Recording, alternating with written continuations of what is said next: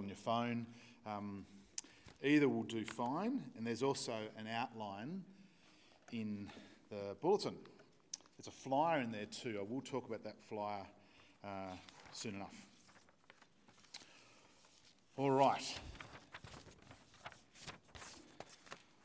Well, friends, I reckon it would be fair to say that most of us have would have grown up being told, "Oh, come on, you can work for me." Ah, dear. Sorry, guys, just a moment. Just take it out and put it back in, Jono.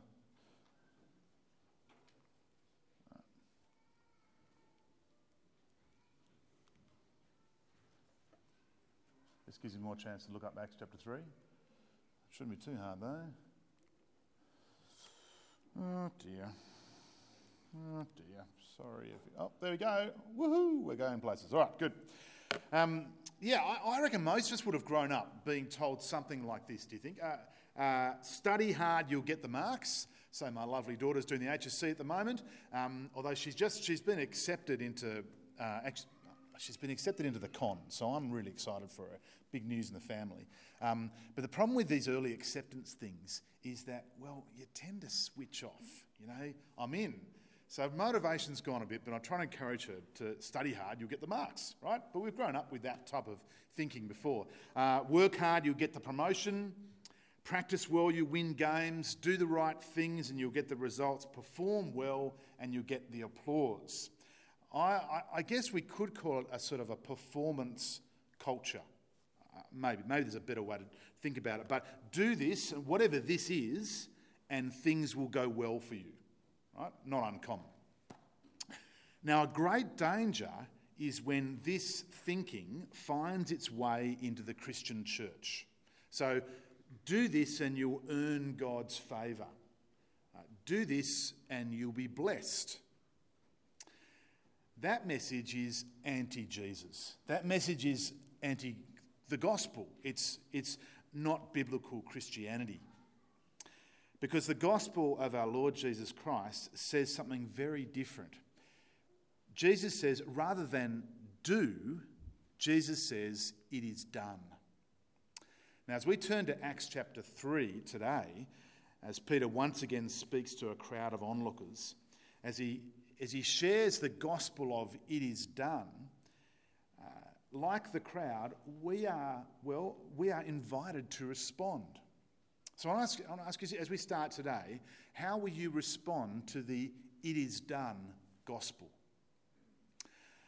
Why don't we pray as we start? Let's pray. Father, we thank you for your word to us today. God, we thank you that you're a God who speaks. And we thank you for the good news of the gospel of our Lord Jesus. Amen. We're going to have a Q&A at the end of today as well. So if you want to jot something down, you're welcome to do that. If you'd like to ask a question, make a comment at the end, that'd be great. Well, I think just picking up a bit from last week. So last week we looked at Acts chapter 2, verses 42 to 47, description of the early church. Picking up from there, I think it must have been tempting for some of those people in that church in those very early days to preserve what they had. Don't you? The Acts, to linger in the Acts chapter 2 experience. You know, it must have been tempting to, let's just close the doors. Or at least put them to. You know, make it a bit more exclusive. Let's just keep let's keep it the way things are. Gosh, gee, it's so good, isn't it? You know, it's so good. Let's keep it that way. Perhaps some might have even thought, we'll change the name. We'll change the name from the Jerusalem Christian Church to the Jerusalem Christian Club. You know, we might do that. But that's not what they did, is it? Not at all. They didn't do that. They had the Spirit of God in them, that inspired them to look outward rather than inward. To look to, in Jesus' words, to look to his commands, the ends of the earth. They looked out. And so they got on with the job. Now, last week we read that the apostles performed many signs and wonders. And so in Acts chapter 3, we find Luke's the first one that Luke records. Now, it's a great story of this beggar being healed.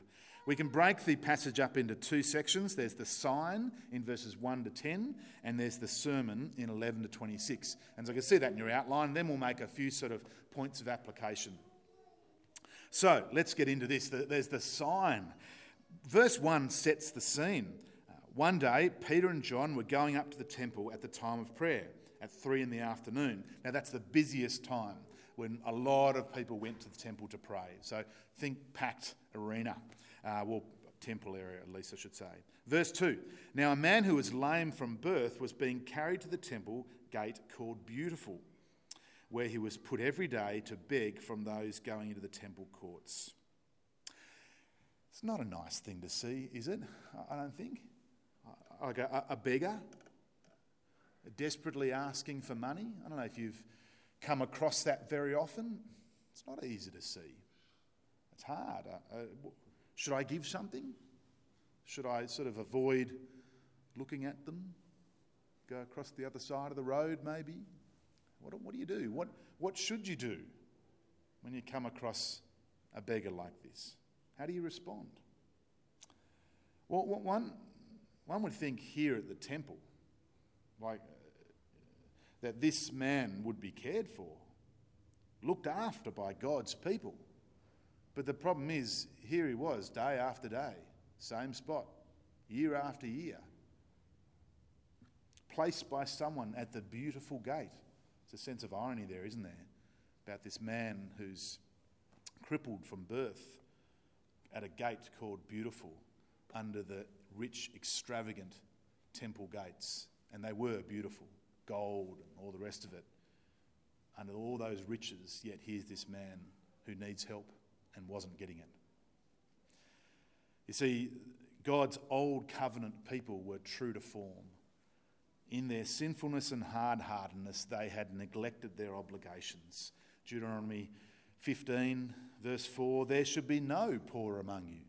Verse 7, if anyone is poor among you, your fellow Israelites, in any of the towns of the land the Lord your God is giving you, do not be hard-hearted or tight-fisted towards them. Rather, be open-handed and freely lend them whatever they need.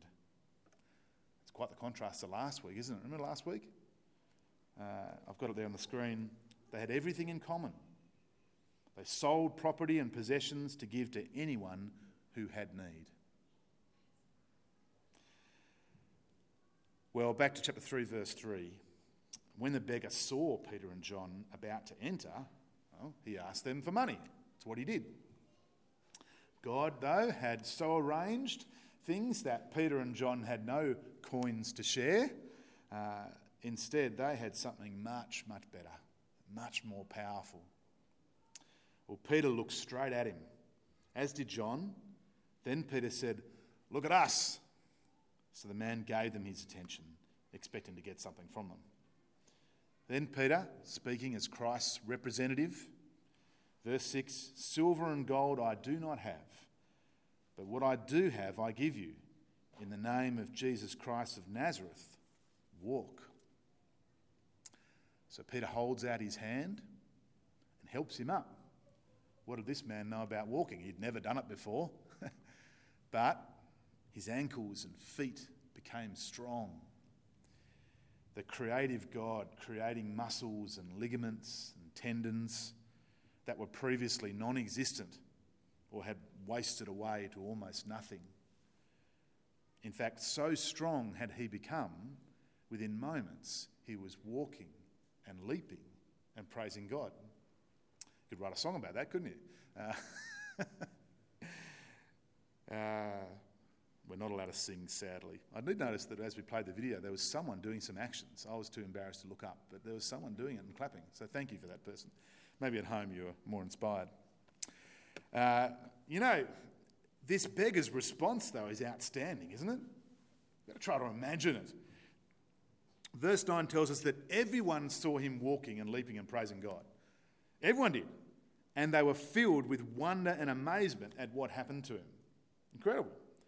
You see, it was clear that just as God had accredited Jesus by signs and wonders, and that's the point that Peter makes in his Pentecost sermon back in Acts 2, so now the apostles, in this case Peter and John, were being accredited in the same way.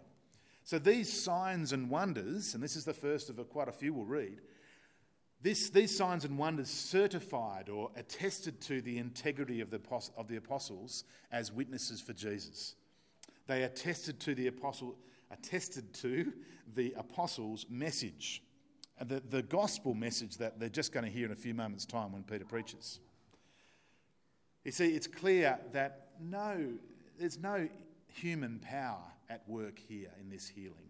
It is the power of Jesus. That's what's going on. Now, we could put it another way.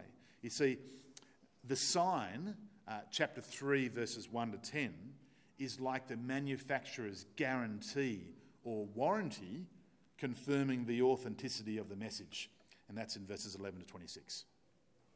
Let's look at that message now. So I've put on your notes there, just the sermon. There's no doubt Peter is a man of opportunity. I don't know if that's typical Peter. Some commentary I read say, it's typical Peter.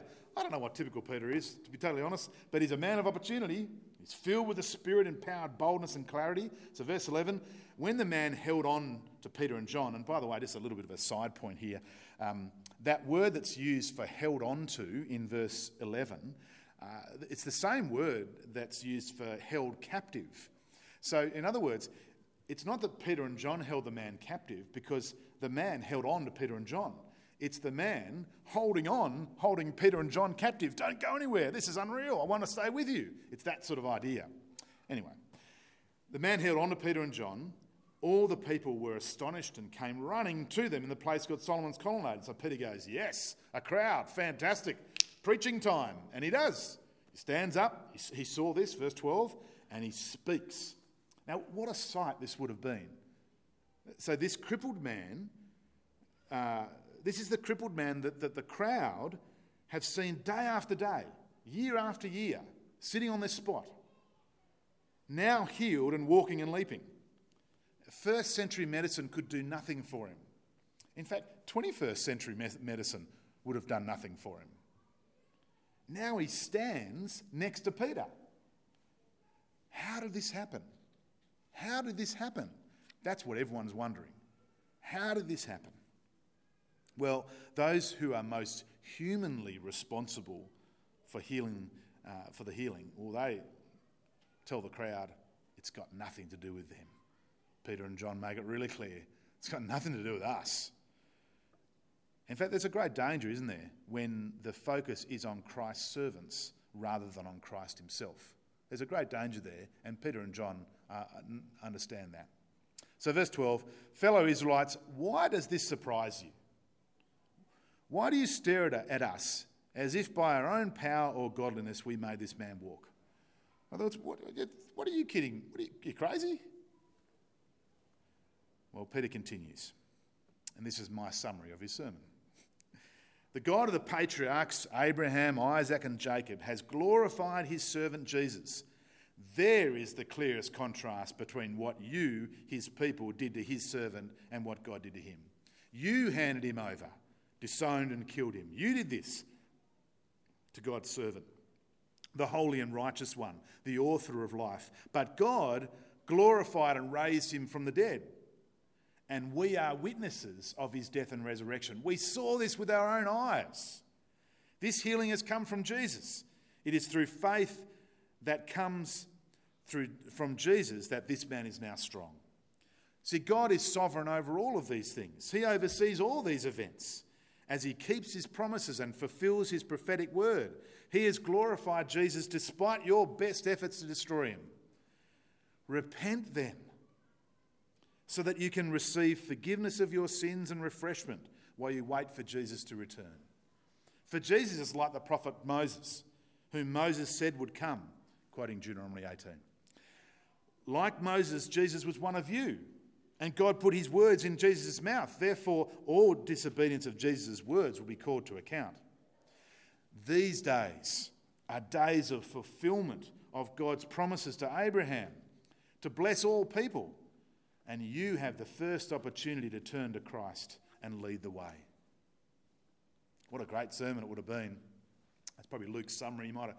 Peter might have said a bit more than that, but that's his summary. Now, I wonder if you caught on to how Peter preached. I wonder if you caught on to Peter's sort of structure. I wonder if you did that. How he explained the gospel. Did you notice that Peter's message was not do this, but instead it was God has done this? Did you notice that? That's the heart of the gospel message, isn't it? Only when we have heard what God has done can we rightly consider what we should do. Now, perhaps if you allow me, actually I'm going to do it anyway if you don't allow me, but anyway, give me some sort of rope here, you could say. I want to get a bit technical with you. Okay, I want to talk about grammar. Greek grammar, but a little bit of English grammar too. It sort of crosses over a little bit. But don't worry, it's not tricky. Okay, it just involves two words, and I think I've got them on your outline. I do. There you go. You might want to scribble down a note there. See, at the heart of the gospel message is this. And let me repeat what I said a moment ago. Only when we have heard what God has done, now that is studying historical facts, acts of salvation history. That's where the indicative mood is used, using a grammatical term. It's the indicative mood, right? Only when we've heard what God has done, can we rightly consider what we should do. And at that point, the imperative mood is used, right? It's often verbs and so on. The gospel is all about the indicative coming before the imperative, not the other way round. The gospel is all about what God has done and then our response. Still with me? Okay. So in Acts 3, indicatives describe, well, God as glorifying and raising Jesus. They're all indicatives. In contrast, the Jews disowning and killing Jesus. That's all indicatives. And actually, you can also find indicatives spread throughout Peter's sermon in Acts 2. So if you got the Bible there, just flip over Acts 2. It's on the same page for me. It's all indicatives until he comes to verse 38. And in verse 38, you can see what he says. He says, repent and be baptized. That's imperatives. All indicatives and then imperatives. Now, let's go back to chapter 3, right? I want you to spot the first imperative. I'll give you a moment without a clue. And if you think you've got it, shout it out. What's the first imperative? What's the first do this in chapter 3? Maybe you picked it up. Who wants to shout it out? 19. Well done. You guys win the prize together. Do you know what the prize is? The prize is the glory of winning. It feels so good, doesn't it? Alex, you know about the glory of winning here. So it's a youth ministry joke. Yeah, verse 19, there it is. Repent. Repent is the first one. See, same order, two sermons, indicatives first, then imperatives. Friends, every other religion's message is the other way round. Every other one is the other way round. That is, do this, work hard, perform, they're the imperatives, in order to win or keep God's favour. So they're the indicatives. Well, God will love you. God's favour will rest on you. You'll be blessed if you do this.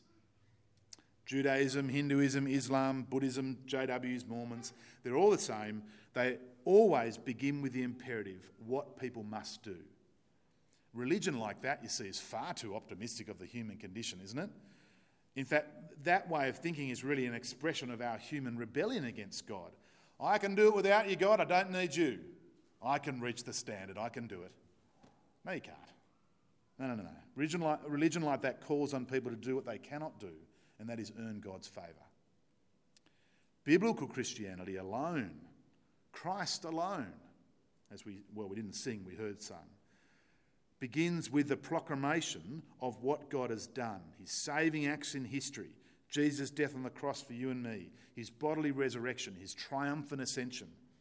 And only then does biblical Christianity point out the appropriate human response. What is it? Verse 19? Repent. Repent and believe. Friends, Christianity is not about you. It's not about you. It's not about me. It's about God. The heart of the gospel message, the biblical message about Jesus, it's about God. It's not about you, it's about what God has done. Starts, ends, the middle bit, it's all about God. Now, a great danger is when this thinking of imperative first and then indicative finds its way into the Christian church. It is a great danger. Do this and you'll earn God's favour, they say. Do this and you'll be blessed. Or give this much and God will bless you. God will make you wealthy. God will make you healthy. Have enough faith, they even say, and you'll have your best life. The best life. Friends, it's a lie. It's not the gospel. But how about this? A little bit closer to home. Well, I've been a good person, you know. I've been a good person. I've come to church. I've done the right things. Why are you doing this to me, God? Why are you doing this to me? So maybe you didn't get that promotion at work. Your child gets sick. You're sick. You're unfairly criticised at church. Who knows? The result, you get mad at God because you were overlooked, you were troubled, you were ridiculed. See, thinking like that expects God to prosper us because of our good works. Do you see what's going on? I've been a good person, so I must be blessed. I should be blessed. But that's not the biblical gospel. That's not what the Bible says. The true gospel simply says Jesus is enough. That's what the gospel says. Jesus is enough, full stop. And he's done all that needs to be done. Simply repent and believe. I want to leave you with a trailer, I'll play just in a moment, of an extraordinary documentary that's on Netflix at the moment. It's called there's a flyer, The American Gospel. Now, don't be put off by American. This is one of the best things I've ever watched on TV.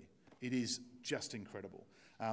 I sat there almost in tears at times thinking, this is the best presentation of the gospel I've ever heard on a screen. I couldn't believe it. I just gobsmacked. It's a documentary, to give you a bit more detail, on it's a defence of the true gospel as opposed to the false prosperity gospel. That is, the gospel that the false gospel that says, do this and you'll be blessed. Do this and you'll be healthy and wealthy. And it's a defence of the true gospel, the true biblical gospel. On Thursday night, I'm going to show it here. And if you don't have Netflix or you just want to get out and about and see some people, come along and watch it. It's long, so we're going to do it in sort of two parts. There'll be intermission in the middle. So it goes for about 2 hours and 20 minutes, so you need a bit of a break in the middle. And it is intense, but it's just so excellent. Really, really good. So I want to invite you to come along. I do need you to RSVP, though, to the church office. Just send an email and say you're coming, just for COVID reasons, all that sort of stuff. But I invite you to come. It's really, really good. Maybe if you've got Bible study that night, a few people do have Bible study that night, bring your Bible study along. I'll be hassling the leaders to do that as well.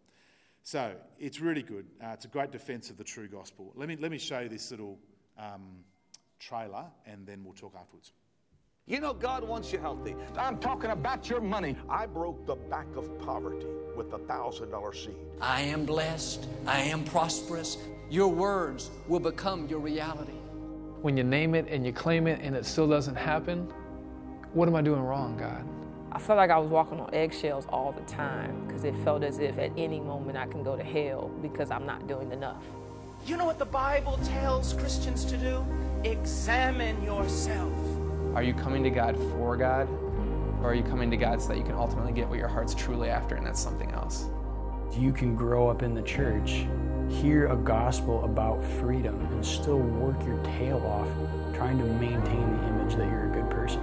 99.9% of people are not bad people. They may make poor choices, but deep down, they've got a good heart. And my wife looked back at me and she said, "Why are you yelling at the television?" And I said, "Because that's not the whole gospel." Following Christ is not about this list of things you need to go do for Him. Following Christ is about this sense of awe over what He's done for you. That when you come in contact with Him, you change. And when the heart changes, everything changes. Wow, like Jesus died for my sins? That's so convenient for me. I don't have to go to hell, but I'm going to go do my own thing, which is not the gospel at all. What do you think happens when we die? We're going to be fine. If hell didn't exist, neither would this ministry. Seriously, I would be out surfing. I'd have long hair, just living for myself, but I can't. You don't want to burn, do you? Right. Which, like, if that's the best message you have, that's just a crap message. The answer for being unloving is not to be over-tolerant. That's not the right answer. Welcome to real Christianity. The origins of the prosperity gospel are not Christian at all. It is cultic theology that has been wrapped in some Christian lingo. You've been accused of getting the gospel wrong. It's a damnable heresy that hurts people and sends them to hell. People ain't worrying about no blood on no cross. They worrying about how they gonna make it through the day. Is this gospel, is this good news primarily about you? I am a victor, not a victim. I'm gonna live a long, productive, faith-filled life. Or is this a message about God? The cross embodies both the wrath and the love of God. We see that as a contradiction, and yet God doesn't. The cost of accepting the gospel could be your family. The people you love most in the world, you must love Jesus more. But it's worth it. I opened that word and nothing was ever the same. Go make disciples. That is the call of every believer. I've got to share this news. If I want to believe God for a $65 million plane, you cannot stop me. Christianity has been built and has carried through the generations on the blood of men, not on the wealth. How can I just continue to live my life as if this isn't true? So I abandoned my version of the American dream and I said, I will do what I can to take the gospel to the nations. It's really good. If you think that that's just all American, you got your head in the sand. American religion and American culture, including American church culture, notice I didn't say Christian, affects Australia incredibly. So I'd encourage you to come along if you don't have Netflix. If you have Netflix, watch it. It's really good. Don't forget RSVP. Okay, why don't I pray, and then I'll just see if there's any questions. You might have a question about that, that's fine, or any comments, and then we'll continue with our service. Let's pray. Father, we thank you for today. We're reminded especially about what you have done for us, and your grace and your mercy, that we do not deserve your love, but instead you sent your Son Jesus to die for us for the forgiveness of our sin. Lord, may we be never people that get confused and think that we have to earn it. But instead, Lord, trust in your grace and mercy for us. Lord, we pray that your word will be instilled in our hearts and our minds, and help us as we go out this week. In Jesus' name, amen. All right, well,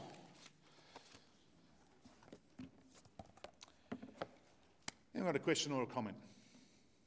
Word of encouragement, anything that you'd like to ask, or something that struck you, you'd like to say, that